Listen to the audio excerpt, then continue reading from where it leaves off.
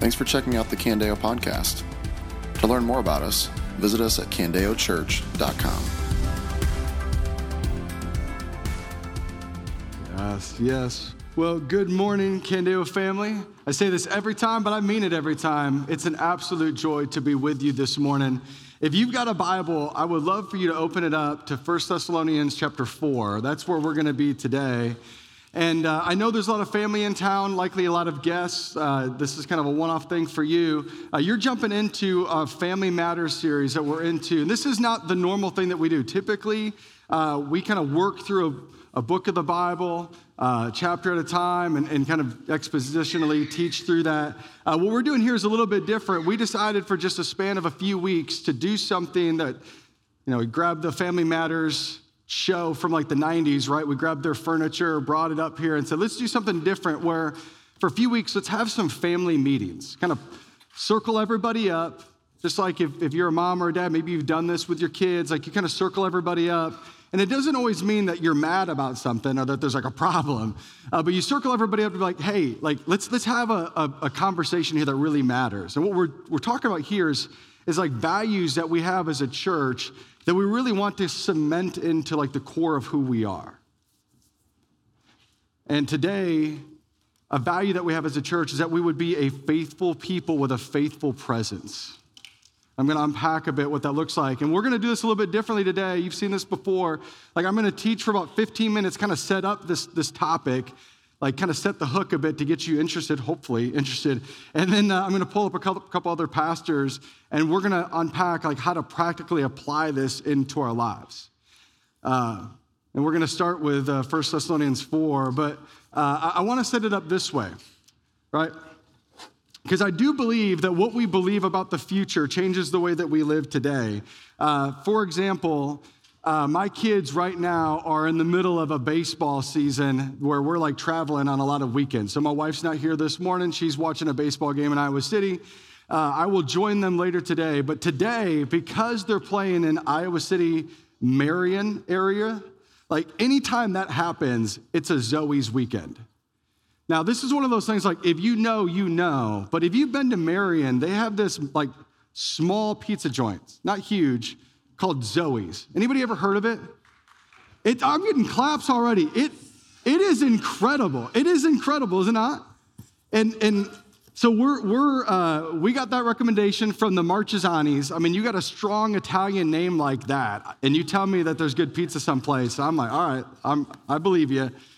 We've gone, and our family is hooked.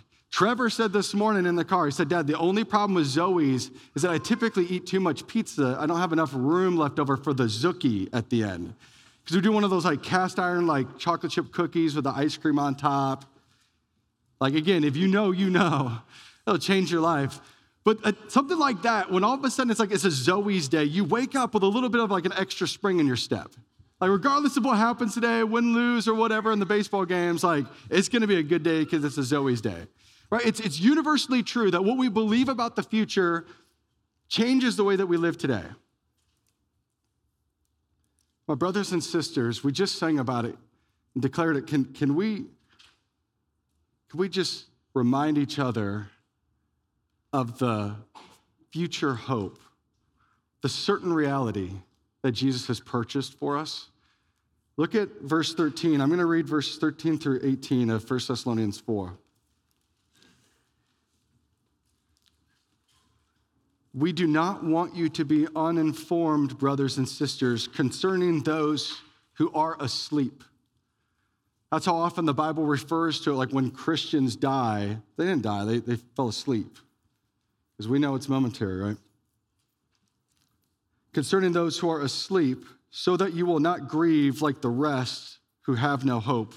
For if we believe that Jesus died and rose again in the same way through Jesus, God will bring up with him those who have fallen asleep. For we say this to you by word of the Lord, that we who are still alive at the Lord's coming will certainly not precede those who have fallen asleep. For the Lord himself will descend from heaven with a shout and with the archangel's voice and with the trumpet of God, and the dead in Christ will rise first. And then we who are still alive, who are left, will be caught up together with them in the clouds and meet the Lord in the air. And underline this, and so we will always be with the Lord. Therefore, encourage one another with these words. Well, brothers and sisters, this is the concrete on which we stand this morning.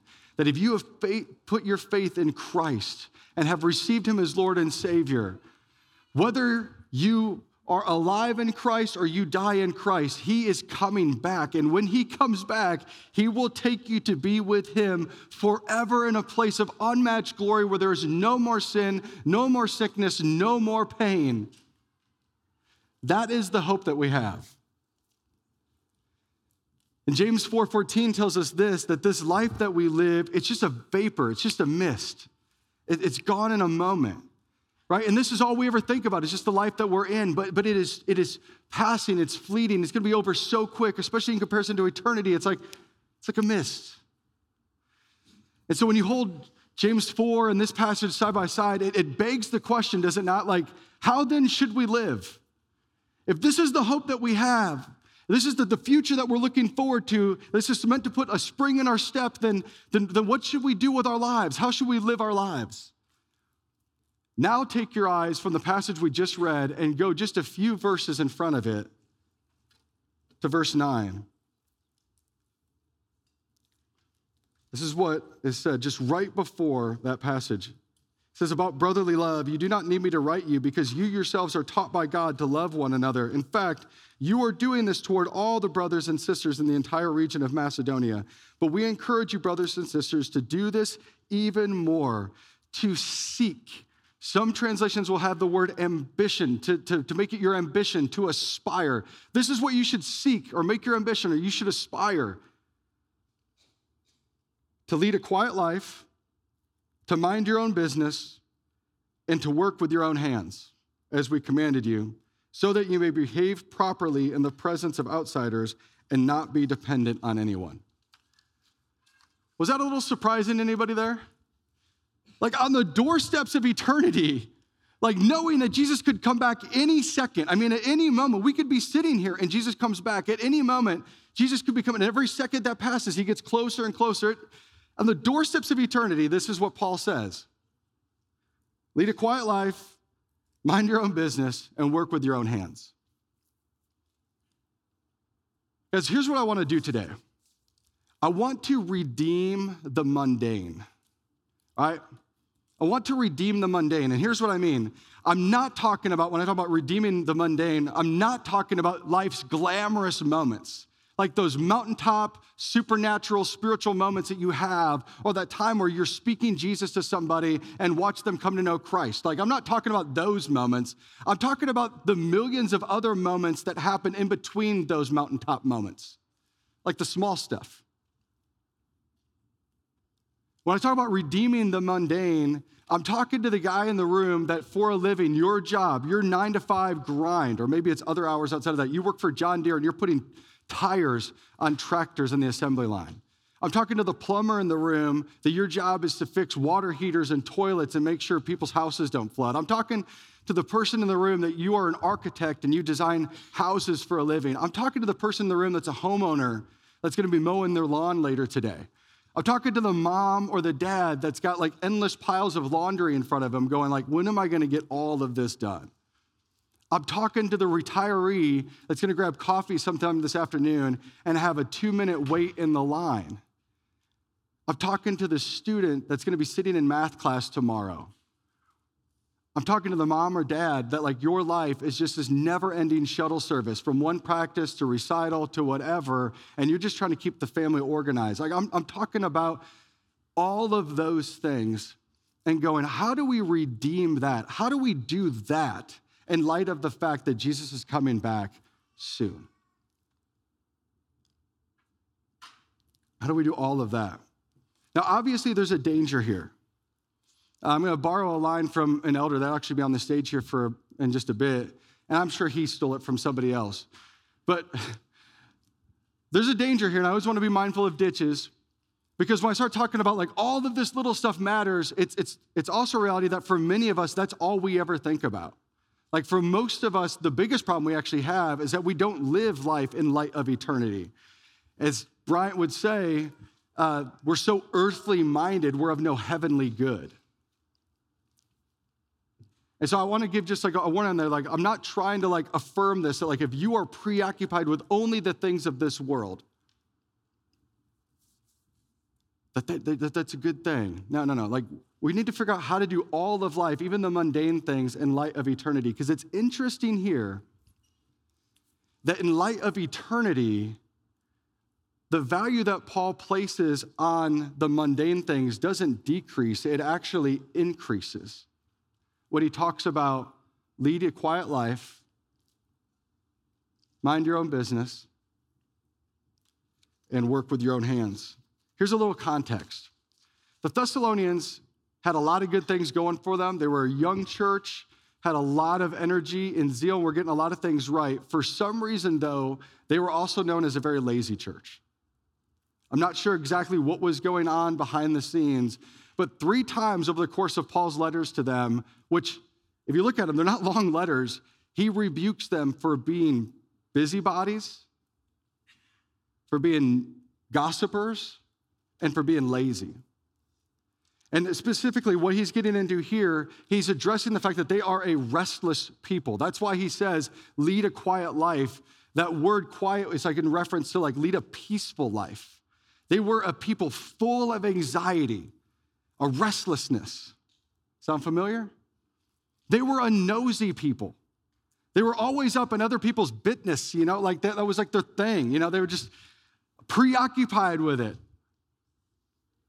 So they were restless, they were nosy, and these things filled up their schedules. They were captivated by these things. They were captivated by the Thessalonian version of like CNN or Fox News cycles. Like they were preoccupied by like the Thessalonian version of like social media and like endless scrolling. They were always preoccupied with these things. That's what filled up their schedule, and what got neglected was anything that would be of any benefit to the society around them. They didn't do anything, it seemed like, that would contribute to the good of the city of Thessalonica. In fact, there was many people in the church that had become just freeloaders, living off the generosity of other people. And Paul's like, that's not what Christians do. No. So he corrects them.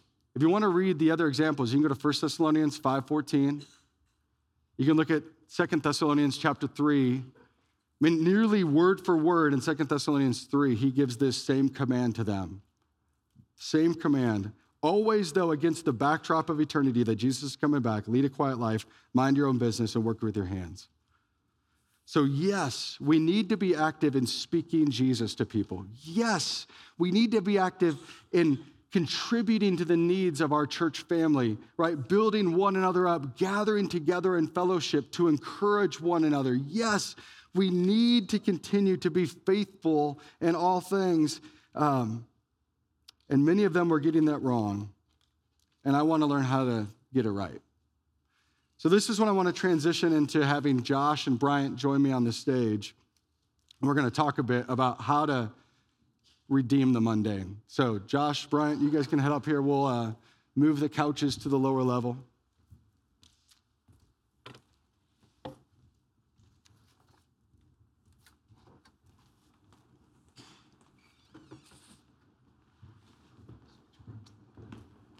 How we doing? Welcome, welcome.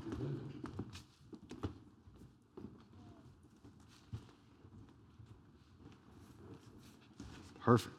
All right, so we'll take a moment. I would love for you guys to introduce yourselves real quick. Start with you on the end. Yeah, I'm Josh Allen. Been a Candeo elder for about 3 years now. I think it's been almost right at 3 years.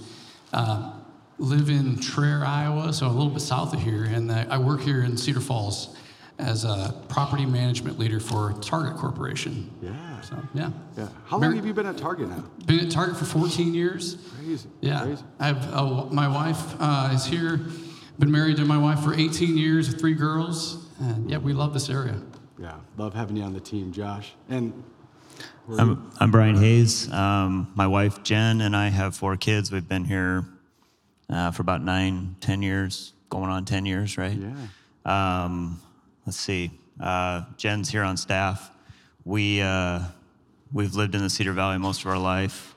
I work at a company called Gordon Flesh Company.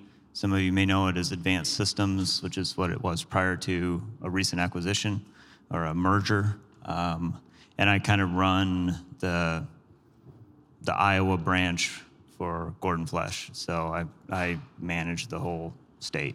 So, yeah. And just to put you on the spot, how many years have you been married? 27. Oh, Bryant. 26. 26 lovely years, Jen. Nailed it. Lovely years. And thinks about it every day. So, yeah. It's kind of funny you say that because I have been thinking, I'm like, was it 1996 or 1990? Yeah. Oh, when Josh said how many years him and Yadi have been married, I'm like, I'm putting Brian on the spot and see if he can pass You're the really test. mean. So, yeah. Well, get used to it because this conversation, I'm going to keep putting you guys on the spot and drawing you out a bit. So today, though, we're talking about being a faithful people with a faithful presence. And I think if there was a goal for us here, it's to recognize that all of life is worship and how to turn every aspect of our lives to worship. And so I've got 3 questions that I want to throw your way.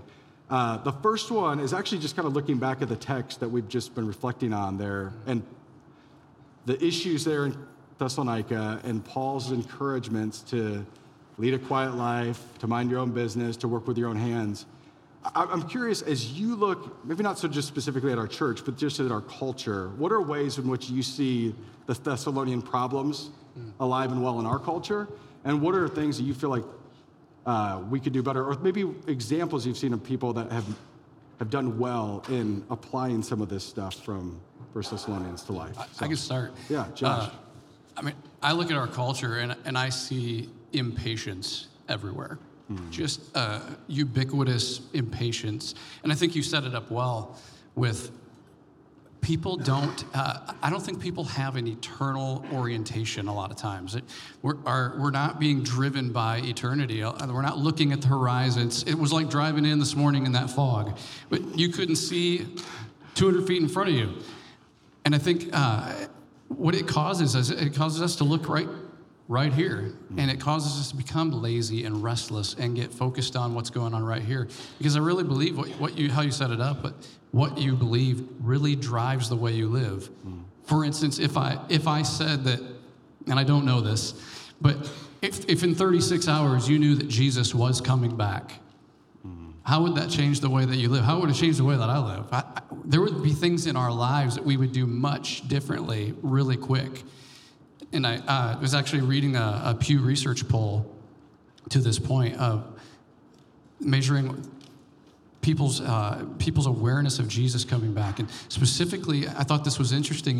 Evangelical Christians, 71% of evangelical Christians in America, this was just in December of 2022, they don't really believe that Jesus is coming back in their lifetime.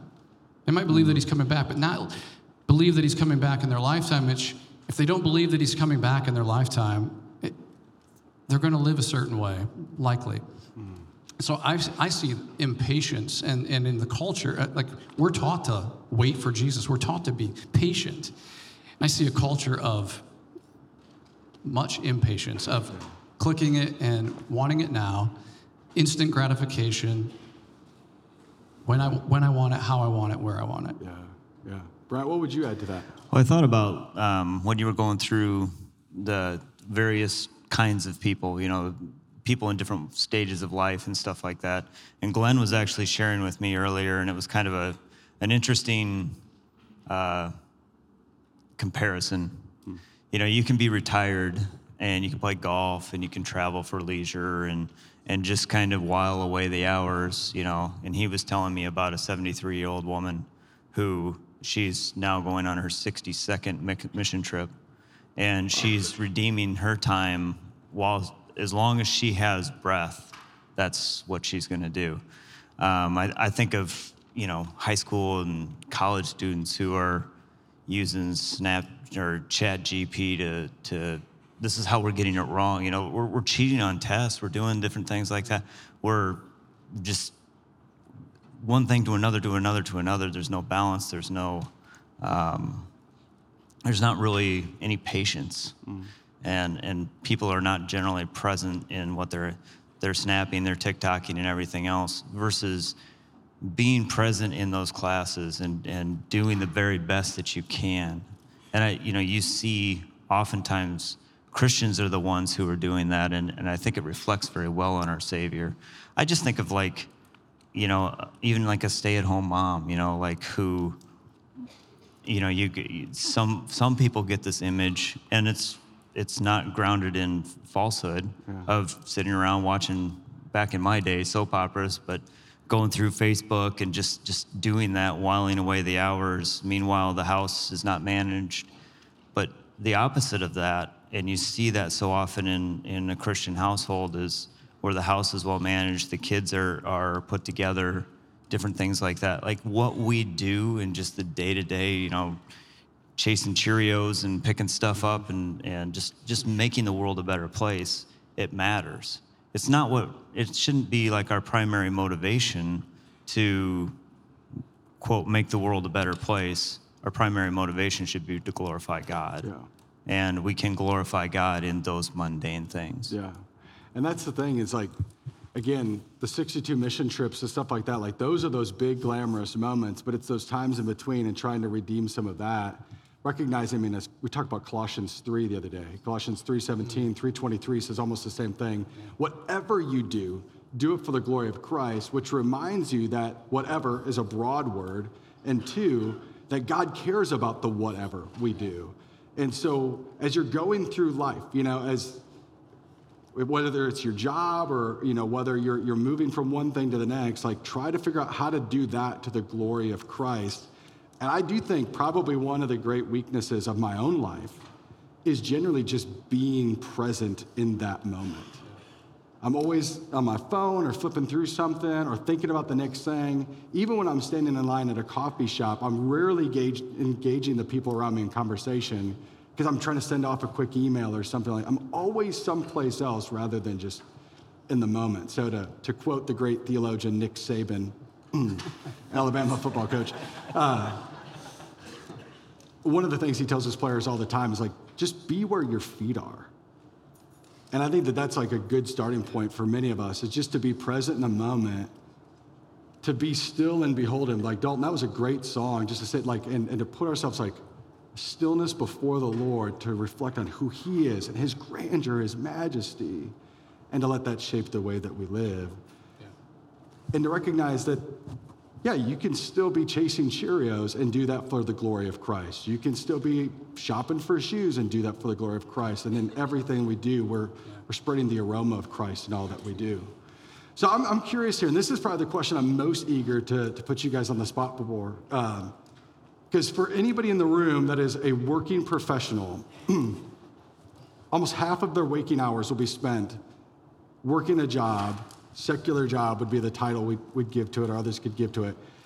I've not worked outside of the church world for 17 years. My last job was as an agronomist at the Northeast Iowa Cooperative.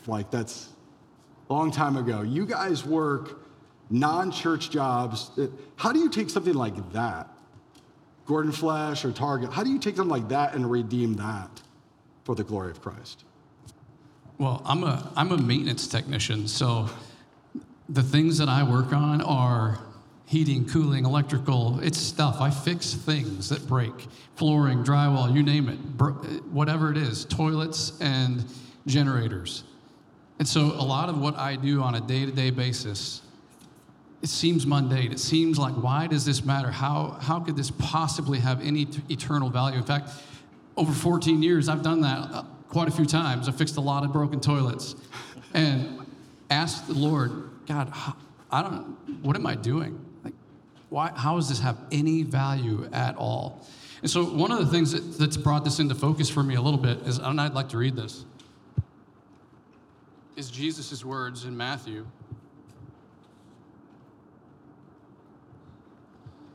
This is Matthew 20, verses 26 through 28, and Jesus said, whoever desires to become great among you, let him be your servant.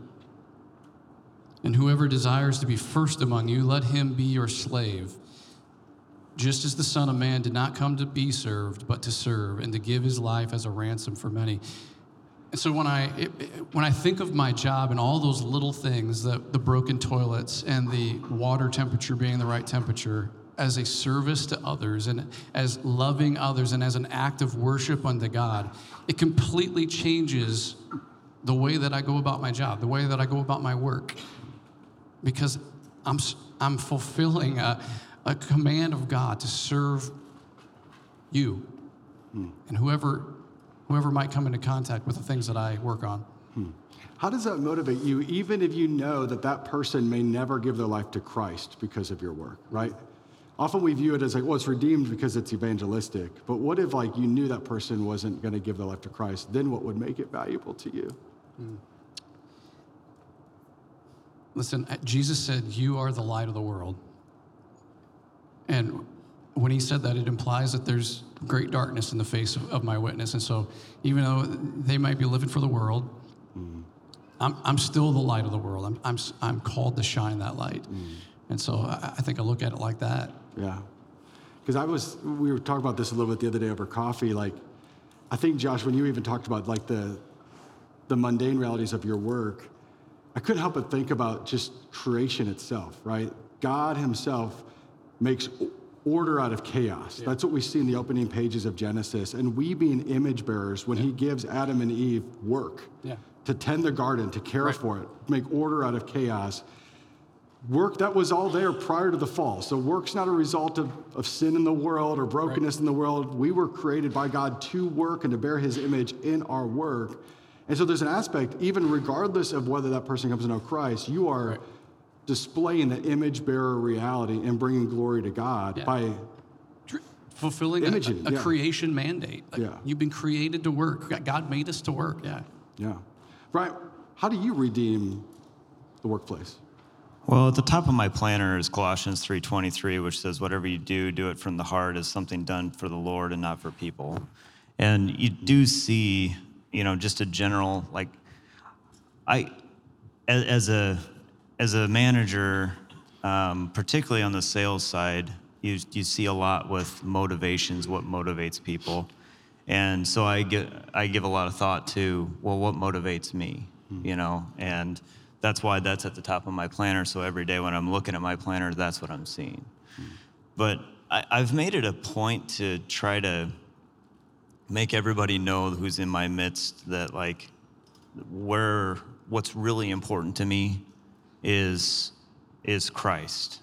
That I wake up every morning thinking about him, that the way that I act, the way that I interact with people has everything to do with my relationship with the Lord.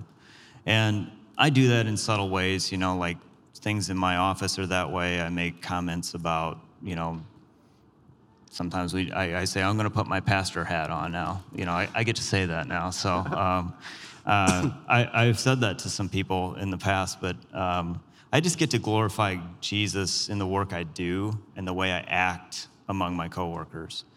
And it's interesting, we were talking about this, and I'm not saying you got to be perfect, because none of us are.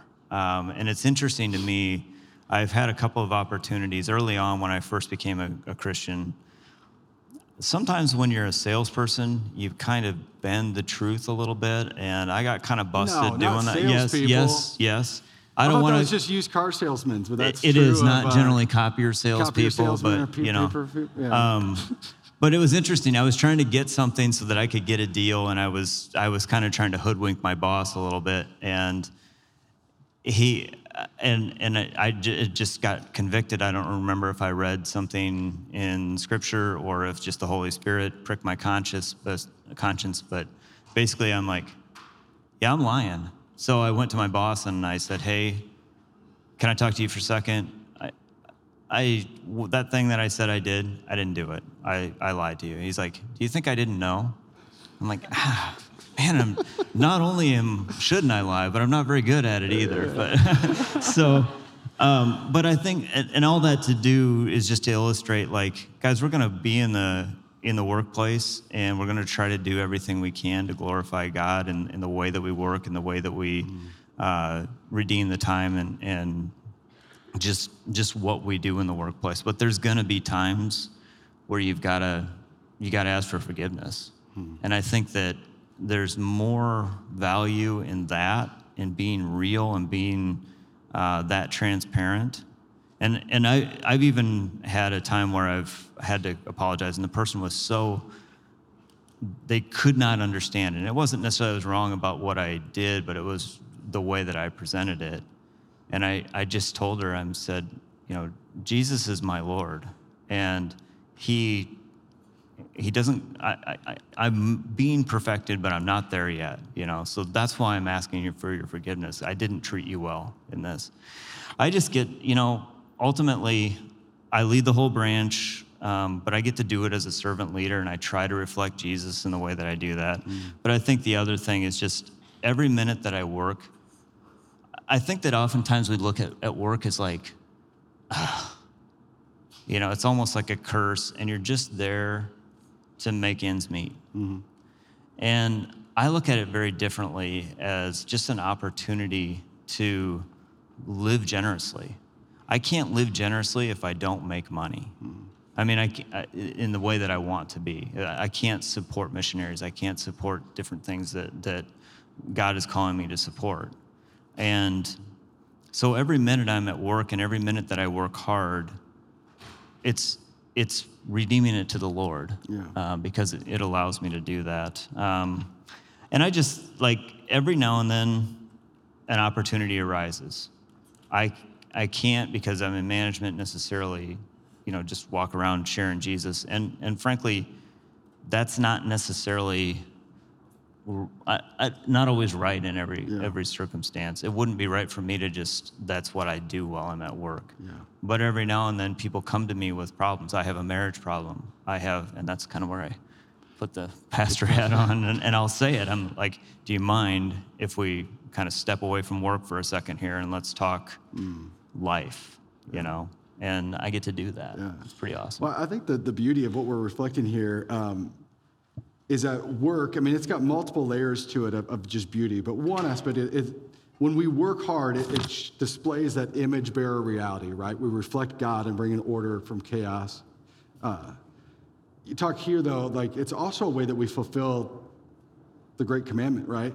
Love God, love people. And so even if that person doesn't give their life to Christ, like, the way that you're serving, you're loving them, like, it fulfills that as well. And that's what Jake shared an article with me this week, and I passed it along to you guys.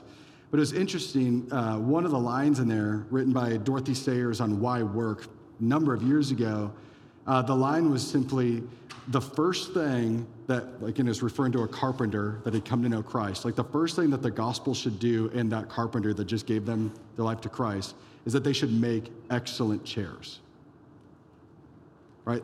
Like, that's the first thing that should happen in that person's life, that they should make excellent chairs. And it was maybe an overly strong statement, but it speaks to just the quality of work, to working hard with your hands. Or as Titus 2 said, and we just covered this a month ago, slaves are to submit to their masters in everything and be well-pleasing, not talking back or stealing, but demonstrating utter faithfulness, that they may adorn the teaching of God our Savior in everything. And so that quality of work matters, and we should represent that well. So we talk about redeeming the mundane, like all things outside of work, within work. I'll come back to the most important question now of all. I think why is always the most important question. Like, so why? Why does this matter? You got any more thoughts on? I mean, I think it's the so that's, right? It's those so that verses, the Titus 2, that so that you might adorn the gospel of Jesus Christ, so that you might behave properly towards outsiders. In this verse 12, you might be the only Bible that anybody ever reads. Might say it like that. You might be the only Bible that somebody ever reads. You might be the only Bible that somebody reads. What do you mean by that? Yeah, it's... If I think about like a faithful present, this may be a stretch, but go with me. I think of Psalm 19. So think of the sun rising every morning, the moon at night, the stars placed in the sky. They're declaring the glory of God without saying anything, but they faithfully do their job every single day. you're reading them without them saying anything. And our lives are a lot like that. We are reflecting the glory of God to a world around us without saying anything a lot of times. Yeah, because non-Christians aren't going to read their Bibles, but they are going to read our lives, aren't they? Yeah. What else would you add, Bryant? Well, I'm kind of going off script a little bit, but I mean, ultimately, I think that we have an opportunity now more than ever because the world is way off the rails in so many different ways, and it's very easy for us to partake in that, to not have a life balance, to not be present in the places that we are, but just being faithful in your workplace, in whatever you're doing, be there, And what I mean by that is so much of the world is so absorbed in so many different things, and it's always like squirrel. There's always something that's catching everybody's eye. But we have an opportunity in the workplace, I think, to shine the light of Jesus into that workplace, not necessarily by our words, but by our actions, by being, it's easy to be different. And when we do everything to God's glory, it's a witness. You should use words too, but ultimately, people are watching us. They're reading us. They're reading the things that we do, the things that we say, and how we interact with other people.